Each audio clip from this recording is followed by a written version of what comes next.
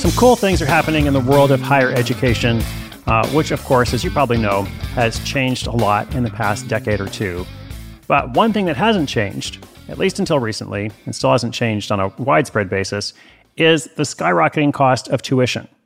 I don't need to tell you how expensive college tuition is, especially if you're in the United States, especially if you have been paying for college tuition or are paying for someone else's college tuition. And even if you're not, you're probably aware that it's pretty expensive.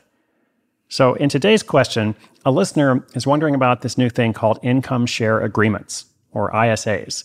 And they have an opportunity to go to school as part of an ISA, if I'm not mistaken. We'll hear her question in a moment, where tuition isn't due until after graduation. That's the key point. So what is this all about? Is it a good deal? And of course, we're going to look at it through the lens of Side Hustle School, because that's what it's all about here. We're looking at micro-entrepreneurial projects. So are there opportunities like this for side hustlers to learn about entrepreneurship? Can you, in fact, learn now, pay later, etc.? I have some thoughts on that. So first, a quick shout out to our sponsor. Thank you, sponsor. Thank you, listeners. Really appreciate you. And then let's hear from Megan.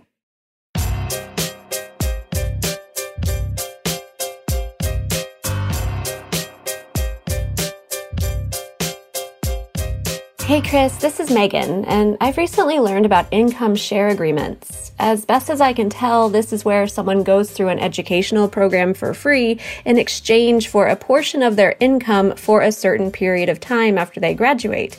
It seems pretty cool. Back when I went to college, there was no guarantee about anything.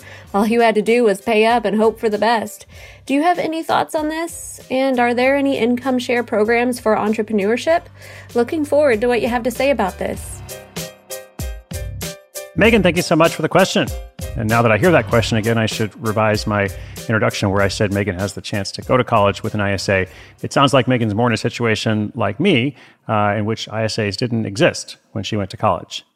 But she is now looking at this new horizon, which is not only for traditional undergraduate education. So income share agreements, let's break it down. One of the first and most well-known examples is the Lambda School, which is a programming school, like a coding school. And you don't pay tuition until you're earning $50,000 a year. The way it works, if you go to lambaschool.com, you can learn more. You agree to pay 17% of your post-Lambda school salary for 24 months, but only after you're making that $50,000 a year, at least. And they have a cap at $30,000. So basically, you never pay more than $30,000 for your tuition. And if you don't get hired, then you never pay.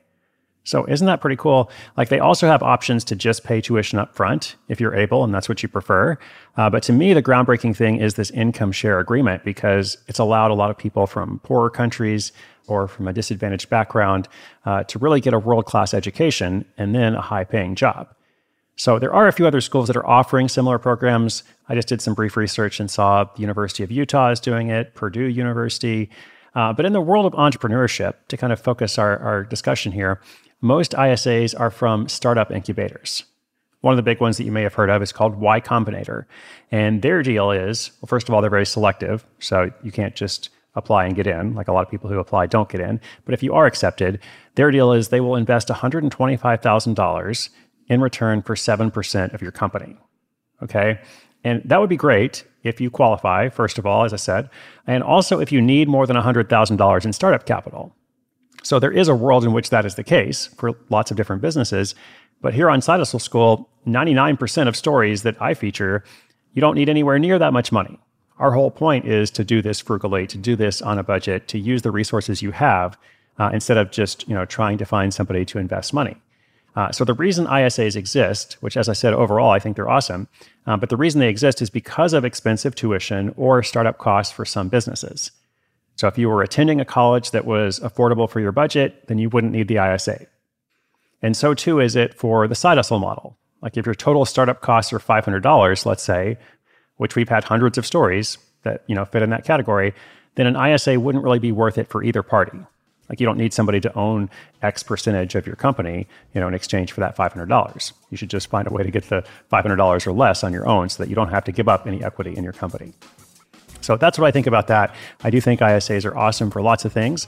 I'm not quite sure how they apply to the side hustle world, but definitely some parts of entrepreneurship for sure. Thank you, Megan, for bringing it up. Hopefully it's helpful to somebody. Go and Google ISAs, income share agreements, if you'd like to learn more. I definitely learned a few things myself as I was working on this episode.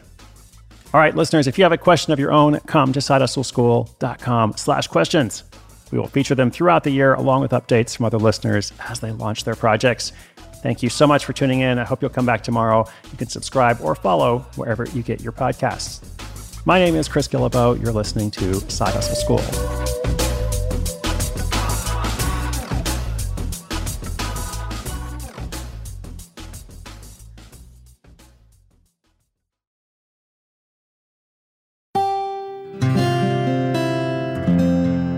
From the Onward Project.